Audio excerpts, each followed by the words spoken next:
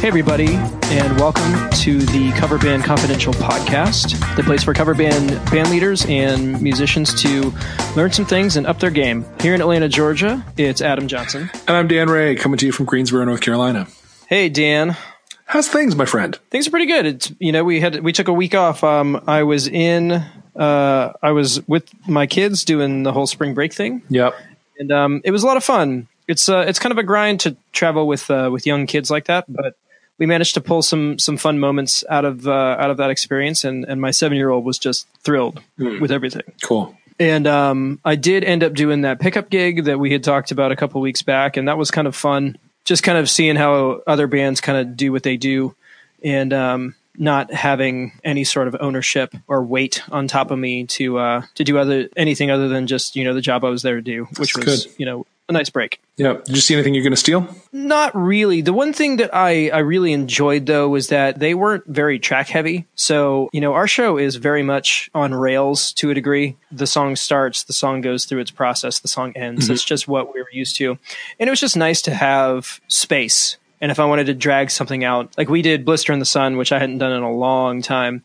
And when they did like the little breakdown where like you're down to like whispering, I literally laid on the stage, and when the band cut out, I laid there completely silent for about 30 seconds. Nice. Which doesn't feel like a long time, but like... Oh, no, that's forever in the middle of a song. And they just let me, and it was just kind of fun. Just have the bandwidth to do that. That was cool. Yeah, I do that in Long Train Running.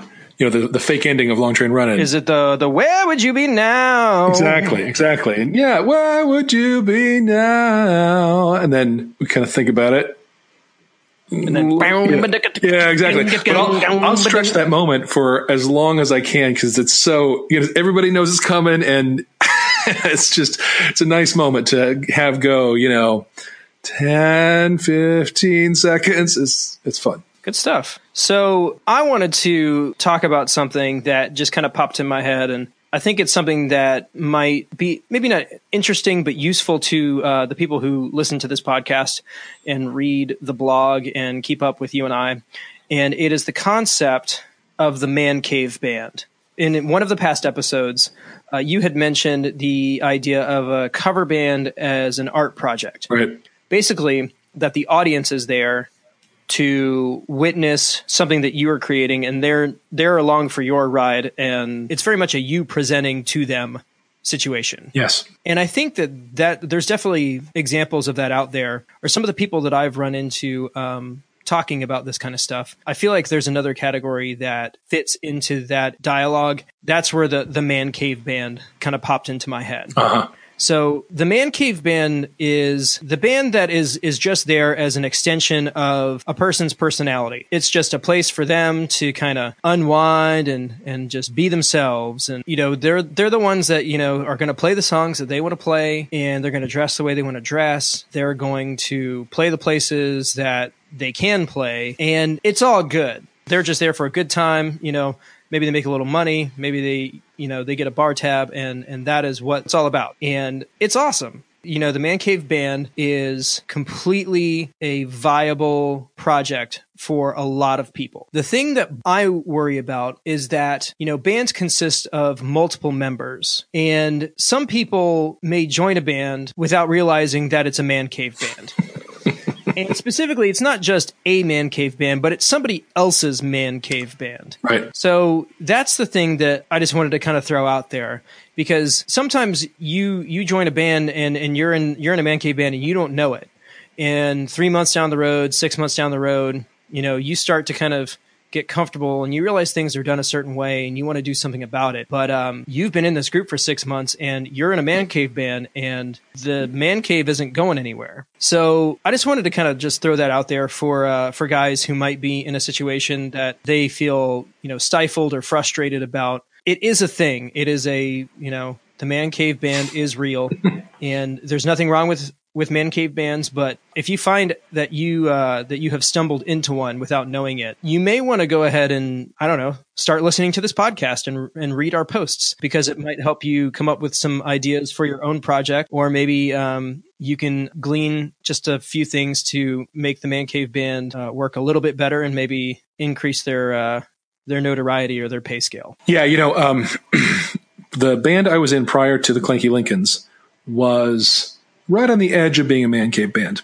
and I didn't know it. Yeah. It was the first band I'd been in a lot of years. I took a real departure from music for quite some time, and this was the first band I was in quite a while. And then it didn't strike me until later that we spent about maybe almost a year in weekly rehearsal for nothing. Yeah. We had no gigs. We had no plan for gigs. And I was the one finally who started pushing us to really go out and get public and play out. And to his credit, the founder of that band, who, and I should say, this is the band I left to form my current band, and I have no bad feelings about them. I love them like brothers. We're all good friends still. We support each other in the marketplace here. So I'm not speaking ill here. But that band had a very particular vision, and it was to get good in the practice room, basically.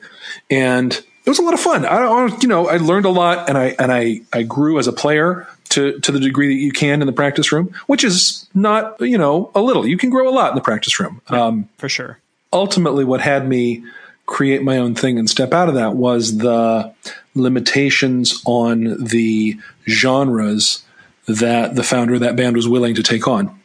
And we ended up parting ways, and we now share some venues. They're playing at a place this weekend that we're playing at in a month, and then there's some venues that are right for us and not right for them, and vice versa. And we found kind of our separate niches. For a while, we were trying to sort of pull each other along.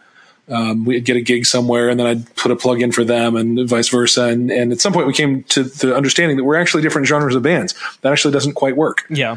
But it took a while for me to really understand that this band was not built around the thing that I'm really in it for. I'm really in it for that moment on stage when everything disappears. Yeah.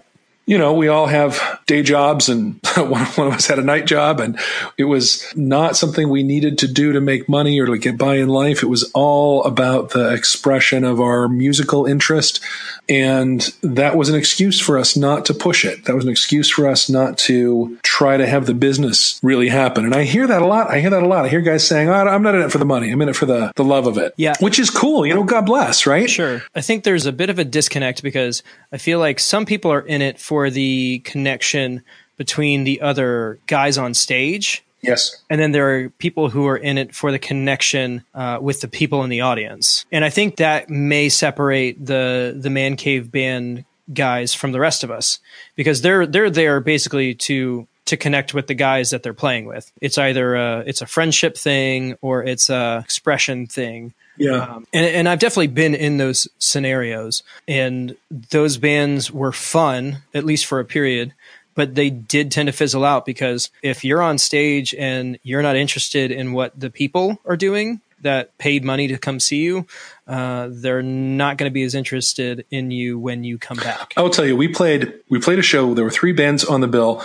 It was one of the Clanky Lincolns' first gigs. And so we were the opener, and the band that I left, that I was not fully left from, was still in, was the second act. And there was a third band that went on third. And like you do when you're the third band, go on third. And the video of me with the Clanky Lincolns is like, I'm energetic and alive and, engaged. And then something died in me during the break, because my physical performance on stage with the other band was dire. I mean, I was just dead on my feet, and I felt it, and I knew it. And that was the show where it was clear to me that band was no longer where I wanted to put my attention. Yeah. But it was like, to have video evidence of that was pretty startling. And actually, that's a great transition into what we wanted to talk about this week, which is basically stagecraft, which is, again, a thing that I don't know if a lot of people think about. For most bands, I would say it, their stagecraft just organically occurs as the show happens. Or doesn't. Or doesn't. But with just a little bit of consideration, you can take your live show from pretty good to great, or from great to amazing, or from not so bad to pretty okay. So let's get into it. Okay. I happen to be lucky in that I got a lot of theater training early. I was in theater in high school and college. And so I learned a lot about how to use my body on stage. And that's not something everybody has. And I don't think it's something anybody is born with. It's also not something people are comfortable talking about. Sometimes, yeah. The whole idea of most people wouldn't consider what they do using their body on stage, or wouldn't wrap those words around it. Yeah, well, but there you are on stage, and you do have a body, don't you? It's true. And I also come from a theater background, and so you just kind of intrinsically pick up things because, you know, if you're doing plays and musicals, you spend a lot of time blocking. And realizing that the stage is composed of certain areas. There's real estate on the stage. Yep. And if you want a stage show to look compelling, you have to block it, which means you have to put people in certain places at certain points to draw focus to them or away from them. And that really is the founding principle of all of it. Is it's about directing focus. It's very much like a magician doing misdirection. Similar principle, same principle, really. By the way, my daughter now, who's 4, is doing a magic trick that involves taking anything that she has that she can hold in her hand and pulling it out from behind your ear. Oh, yeah, it's a good one. Well, it is. While she does it, she takes her other hand, her free hand, and waggles it around and says, look at this, look at this, look at this, look at this, and then reaches behind your ear and pulls out whatever that thing is. And I will admit, it's pretty darn misdirecting. Yeah. It works pretty well. You know, she's got time to hone that. Oh, yeah. That trick. Oh, yeah. Lots of mirror time in her future, for sure. Absolutely. Absolutely. So, you know, one of the things that you want to think about as a performer, as a person playing music, I think we've all seen it. You know, even a band could be up there just ripping it. And physically, there's just nothing happening. They're standing right where they are. Mm-hmm. I see lead singers kind of pacing around, or somebody told them to use their space, so they're like walking. Right. Or from like the flip side, you have like a band like Oasis where literally, you know, the singer's just behind the mic stand and his hands are behind his back, and that's where he's going to be all night. Yeah. And if you're Oasis, you can totally pull that off. Well, it's because you're Oasis. Right. If you're not Oasis, odds are slim. If your last name is not Gallagher, anything but Gallagher, you're not going to be able to pull it off. You're going to have to move around a little. Yeah. Yeah. And also on the flip side of that, there have definitely been shows like I remember when I was first getting started or getting the chance to play big stages with my original band as we were coming up. You can use a stage too much. Mm-hmm. You kind of get drunk on the idea of, oh, I've got a wireless unit and there's nothing tying me down for this section. I'm just going to run around. Yeah. And unless your last name is Lee Roth, that's awfully hard to make work too. Yeah. So you've got to find the balance of that. And the main thing, the analogy that our manager gave us when that happened was, he said it looked like a Pee-wee football game up there. That's great. Which basically meant that when somebody moved, we all moved kind of over where they were. Yeah. So there was just this big blob of energy on the stage, and it just kept morphed its way across. Yeah. And that's one of those things that just, it looks ridiculous. Yeah. My soccer coach used to call that beehive formation. Mm-hmm. Yeah. You know, that's exactly what it feels like. It's like 5-year-old soccer teams. Exactly. So one thing that works is for people to have staked out territories. Yes. That is one thing that works, is to have domains on the stage that belong to different people. And that does not mean you're stuck there. You can visit other people. It's cool to drop in, uninvited even. Absolutely. Have a moment like where, back to back, you play the solo together, whatever. Make it a moment. Mm-hmm. Then go home. And that is, I am helped by the fact that I got these pedals in front of me that I play guitar. So it's all hands are only part of it. There's also feet happening. Yeah. I mean, as a sideman, you do kind of have at least moments in the night where you are planted, but that doesn't mean that you can't be compelling standing in place. So what kind of things what tips do you have for a guitar player who's basically got a spot, maybe a mic to sing into? Mm-hmm. What would you do physically to make yourself interesting? So if I was stationary more or less. There are things that I can do. I can, assume a power pose, power pose 1 through 20, which you can use to draw attention. You can, for me, I was one of those guys that was like big eyes. Every chord is a magic trick that I am amazed by. And you should be amazed as well. And then also you can do, those 80s guitar spins, not necessarily the guitar spinning over you, but you can definitely do that. Or just do a turn or something, or you could just kind of keep the beat, with your foot. There are things that you can do in place that draw focus that don't pull focus. And I think that's the most important thing. Yeah. Yeah. You want to let the focus be wherever it is, the front person or the soloist if somebody's playing a lead or something. But you also can't be a dead spot on stage. Right. One thing that I like to do, I will set my mic a little bit low, so it's pointed kind of at my neck, as a reminder to not stand with my feet right together. I will spread my feet out and kind of take a wide stance over my space, and thereby lowering my mouth to my mic. And I it's like the Hamilton logo, right? Like the guy with his legs kind of out and standing up. So it just gives you a wider. First of all, it's very stable. You have a wide base, but then you can dance in that position without really moving. You can keep the beat with your body, right? And you're taking up space. You look interesting, and I find that really works. The other thing is, a lot of times guitarists are who I'm talking about, will hold their guitar in one position, in one place for the whole night. And I heard an analogy that was like, imagine you have a laser shooting at the top of your guitar and you want to not burn any holes in the ceiling. So you got to keep that thing moving. If you leave it in one place too long, it's going to burn a hole right through the ceiling and the venue will kick you out.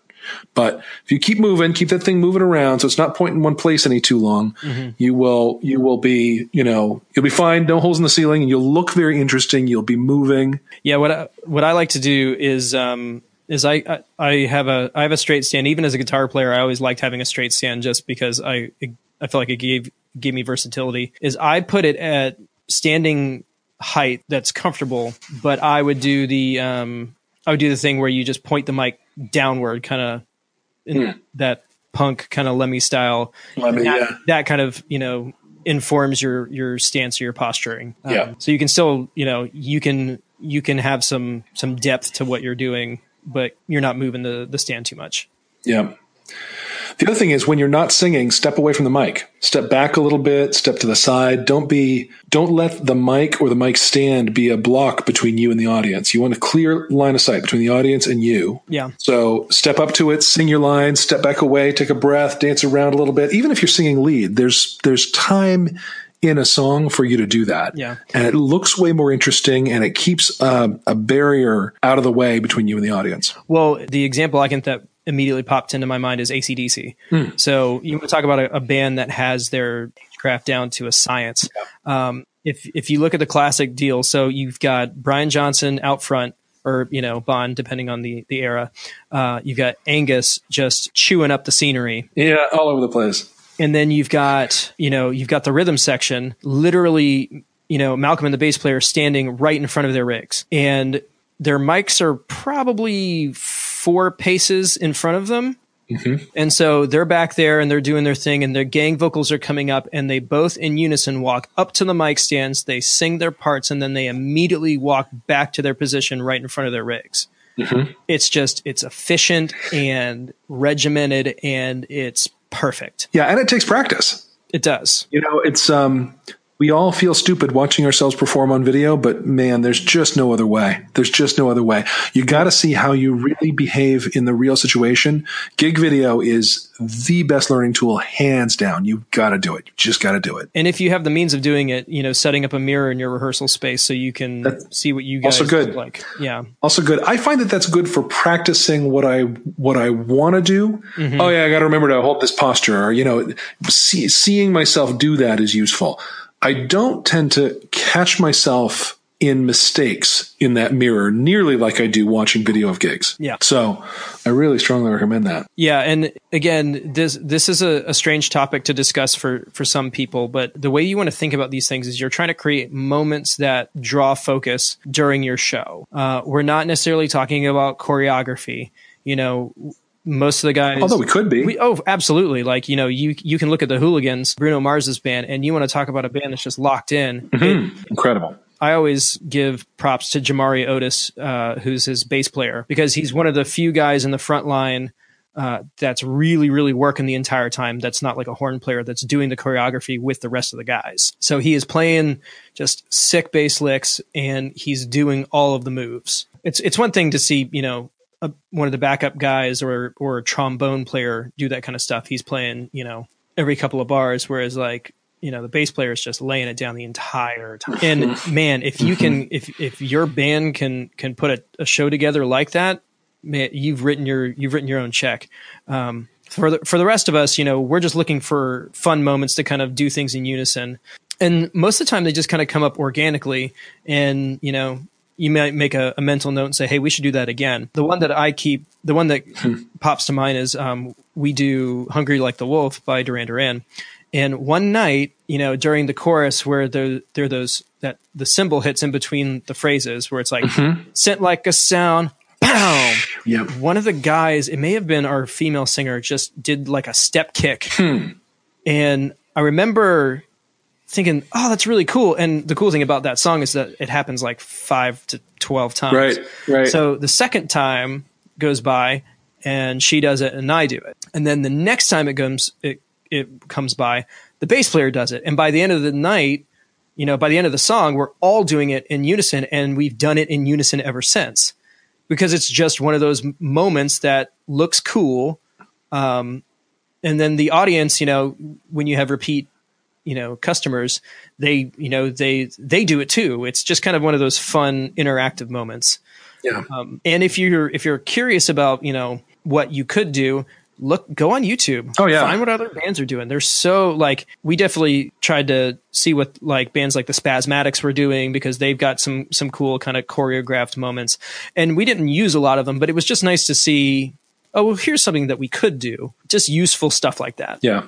Yeah. Our show is very interactive and very high energy. Doesn't tend to be choreographed, does tend to be way out in the crowd, because my co-frontman Justin and I, are wireless, both mics and guitars.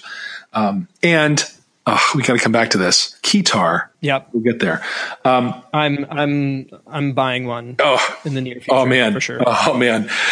So we'll get back to that, in just a minute.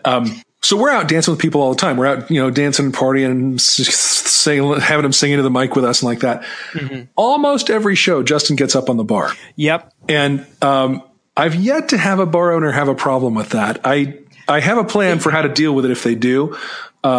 But so far, no one's had a problem with it. In fact, bar owners have, said, "Man, I love your energy," pretty much universally. Yeah, there's a time in the evening where getting up on the bar is perfectly acceptable. And we've got a couple of venues where the bar is literally next to the stage, where like your one foot is on the stage, the other one is on the bar, so it's perfect to do. Now, that's good for us. We have taken a stay out of the crowd stance. Okay. The reason being is that when you're on stage, everybody is looking at you. When you get off stage, the only people who can see you are the people who are in front of you. So it can be disorienting for the audience to not know where you are. And it can be fun, if it's one of those things, you guys say that you like being on the floor. It can be useful to, just kind of walk out into the few brave souls who are, who came out onto the dance floor first. Yeah. Take a few steps out, kind of mingle and mix with them, and then kind of work your way back. But if we're on a stage, we try to stay on the stage. Yeah, I guess I'd say we probably do too. It's part of why we like being on the floor, is because it gives us that freedom. Sure. But a lot of the time, if we are on a stage, we'll probably stay put. Yeah. Especially if it's more than a few inches. If it's like just a platform, who knows? But like a real stage, we probably wouldn't come down from that. I tend not to go up on the bar because I'm old and I'm afraid I'll break myself when I jump down. That's a good reason. I would totally do it, but I am worried about my about not getting back up again. Very fair. There's that. Another thing we probably want to talk about is stage weight. Yeah, and that's not necessarily your physique, though. I have been reminded as I hadn't played in a month, getting back in my show clothes, I probably need to work on my stage weight. What I mean by that is the amount of it's kind of moving back to that first analogy about the Pee Wee football. You want to make sure that your stage is balanced. Mm-hmm. Think of your stage as like a four-cornered platform on a ball. If you move too many things to one side, the stage tips. And it's one of those things that's also it's not just left and right, it's also forward and backward. So one of the things that you do want to consider when you start implementing this kind of stuff is that your stage is balanced. So if, in our case, we have an upstage and a downstage, and we have 4 front positions. And when I say upstage and downstage, you hear terms like stage right and stage left. Upstage and downstage refer to the forward and backward positions on the stage. So you're dealing with not only left and right, but also kind of forward and backward lateral movement. I imagine the stage slopes down to the audience. Upstage is the back of the stage. Absolutely. In our situation, when a person moves from one of the 4 front positions, another person needs to take their place. And if somebody is doing something that is the focus of the attention, so it's either it's one of the lead vocalists or it's a guitar solo, your other players are going to move upstage and potentially interact with one another kind of in their own way to keep things interesting, but not to pull attention from the focus. So in our situation, that might look like the guitar player goes from stage right to center stage to do his solo, and I'm going to move back and play the rhythm part and kind of do a thing with the bass player, because we're both basically playing the same thing. Or maybe if I'm not playing guitar, I am interacting with the other female vocalist just to kind of have a moment there. And then when the guitar player finishes the solo, he's going to go back to his stage right position, and we kind of go back to our standard balanced layout. Yeah, it's as you're saying that, I can sort of hear listeners thinking to themselves, it's choreography, it's all this business, it's just not my band. And it doesn't have to be. It actually totally doesn't have to be. But even things like keeping your stage appearance even, horizontally and front to back, makes such a difference in how the audience perceives you, the togetherness of things. It really is true that we listen to a band in part with our eyes, mm-hmm. and how you're organized and the discipline you bring to what people see on stage makes such a huge difference. Well, and here's the other thing is that whole moment that I just explained, it took me almost a minute to explain it. All of that stuff is happening instantaneously, right, without any communication whatsoever. Right. It's just one of those things that we have become accustomed to. And it's, so if I'm at the mic and I see the guitar player moving, I'm just going to instinctually move. Mm-hmm. It's just one of those things that once it becomes second nature, there isn't a discussion. And if there's a discussion, it's just like, hey, make sure the stage is balanced. And that's it. That's all you got to do. It's one of those things that once it's kind of baked in, it just happens, and it happens very organically, and it doesn't feel contrived. It doesn't feel choreographed. It's just, oh, there's a hole that somebody needs to fill. I'm the closest person. I'll fill it. Yep. So yeah. Yep. Stagecraft. Now listen, there's this whole other piece of stagecraft that is about making a show showy. Yeah. So let me just say a little about this gig that we got going on weekend after next, mm-hmm. April 21st. It's at the big theater in downtown Greensboro, the Carolina Theater, has a black box theater, and it's upstairs. You kind of come in a back entrance and go up an escalator. And black box theater called the Crown Theater. And we were asked to open, actually put a show together with a band called Viva La Muerte, which is a local. They do about half original, probably a little more than half originals. Very much Dead inspired.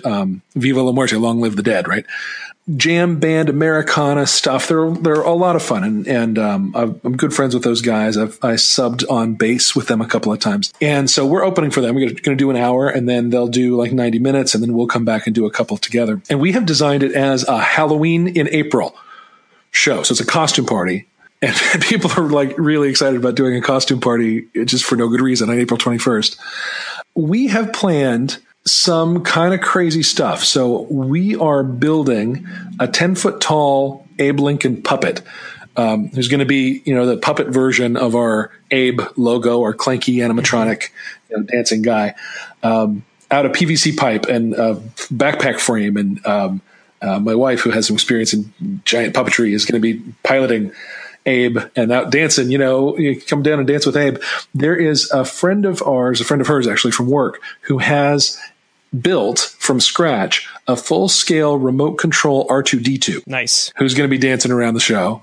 It will be the debut of our Keytar, which I've owned for a little while, but not really worked into the show. The way I've built the set list, about the first half of the show I'll be on Keytar, and then I'll switch over to guitar. We're going to do a couple of brand new songs, great new things. We're going to do Don't Stop Believin' as a sing-along, and our costumes, we're doing the Blues Brothers. Nice. So we're opening with Everybody Needs Somebody to Love, and there's just like a lot of big planning happening around this gig, and it's exciting. It's exciting in the way a bar gig just isn't, and we're not going to get paid worth beans for it. I mean, sure. If we get $100 to split between the four of us, that'll be amazing. But it's going to be a heck of a show, and it's not just. I see very few bands taking the opportunity to make something really showy and theatrical and great like that, especially just, we're a 4-piece cover band. Nobody does that, right? But here we are, we're going to make that happen. And who knows? Abe may turn up at bars. I don't even know. Maybe if they have high enough ceilings. Yeah. But it's a kind of thinking I don't see a lot of, and I'd really encourage people to just get creative with that sort of thing, even in a normal little bar gig, at a club or whatever. Something theatrical, something extra that makes it memorable for people, that makes your name stick, that makes it just some wow moment. I'm telling you, when we get done with the Blues Brothers shtick and kind of whip our hats off across the room and start into, I don't even know what, Season of the Witch maybe, which I'll be doing on this gorgeous organ sound on the Keytar. Mm-hmm. And Abe comes strutting out. It's going to be, jaws are going to drop. It's going to really be something. I think it's worth swinging for the fences from time to time. Yeah. Yes. Even if it is just for a one-off or that kind of thing. And in Atlanta, there's a lot of that. There'll be a band will book a one-off show and do an album cover to cover, or they'll pick a theme or something like that. That's pretty common here. There'll be, I know coming on Bowie's birthday, there's going to be a bunch of Bowie tributes going on. That's good. And it's cool because, it gives musicians like me an opportunity to, play the music we love and collaborate with other musicians we don't normally get to. But you make a valid point, and we're trying to do something like that in June. We have decided that we're going to do an 80s, 90s dance party. Nice. So we've already got, a ton of 80s under our belt. We're going to come up with a set of 90 songs that kind of fit in the kind of upbeat dance pop kind of wheelhouse that we're in. And I've already built all the artwork around it, and we've started the advertisement for it. We're calling it Fanny Pack Friday. And people will dress up, and it'll be a whole thing. And I'm definitely nervous about it because it's a ticketed event, and it's our name on the line, and it's up to us to kind of build the hype and get people in the venue. But it's something that I've been thinking about forever, and I was ready to pull the trigger. So I set the date, and I was like, we got to do it. And, for us, the benefit, and it's the same with you guys, you can use that Lincoln, puppet over and over again. Oh yeah. And for us, if we go to the trouble of learning, 40 90s songs, we can now do a full 90s night. And that opens us up to a completely, separate market than what we've been marketing to. So that's a huge deal for us to open up more prospective customers. God, smells like members only. And maybe, at some point, if it does take off, we'll probably spin it off, change the name, sure. And it'll just be another project under the umbrella of the bands that I've been running. Talking about production value and that kind of stuff, we've been pretty big on that since the beginning. I work for a church, and they did a series called Members Only. Part of it was they did this really neat title package that I took and used as our bumper for our promo videos for a long time. And they also they had a photo booth set up where they had these big, giant wooden Rubik's cubes and a laser backdrop. And I was like, does anybody want these? They're like, no, we were going to break them down and throw them out. I was like, do not do that. So I took them and we use them on stage for, now we put them where the amps used to be. So instead of now there's 2 giant Rubik's cubes in the back, and then there's one smaller one in the front that splits stage center. Nice. So if, one of us is singing a pivotal part of a song, we can step up on it. It's a bit of an ego riser kind of deal, or put your foot up on it or something like that. Another thing that we're currently in the design phase for is stage scrims. So, rolling into a venue with a big banner behind the drum kit, and smaller banners that we can use, again, where the amps would be, or use them as a backdrop for like a selfie station. We're looking for versatility and, things that we can use those things for, just to make it worth the money that we're putting into it. Sure. And, it's not a lot of money, to be honest. All things considered, it dramatically increases the production value, more than, like a light bar would. It immediately looks super professional, and it's about as much as a Chauvet 4-bar is going to cost you. So it's always worth, doing the research and seeing what's out there and what you can add to your show to make it better.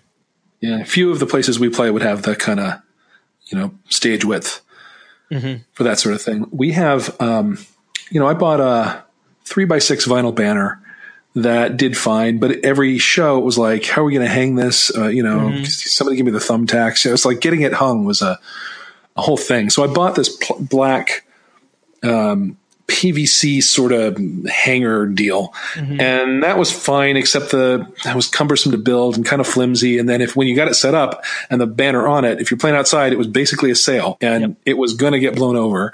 What we opted for was an 8x8 collapsible frame. So the whole thing is like self-contained, and it holds up. Yeah. You're going to be doing fabric, so it's lighter. Won't have the same sail qualities as vinyl quite as much. I'll tell you what we ended up with was a retractable.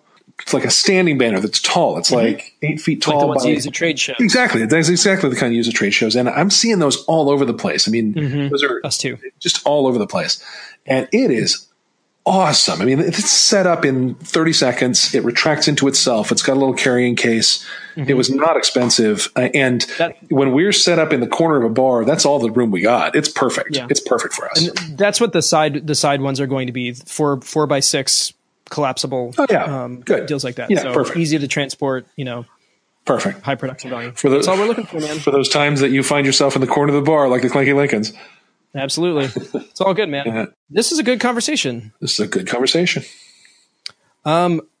I feel pretty good about it. I think, Me too. I think we're at a good stopping point. So I'll go ahead and call it. Listen, I'll tell you what, if anybody listening has your ideas or feedback about stagecraft or physicality on stage or stage, marketing materials, hit us up. Email us your thoughts. Email us at coverbandconfidential@gmail.com.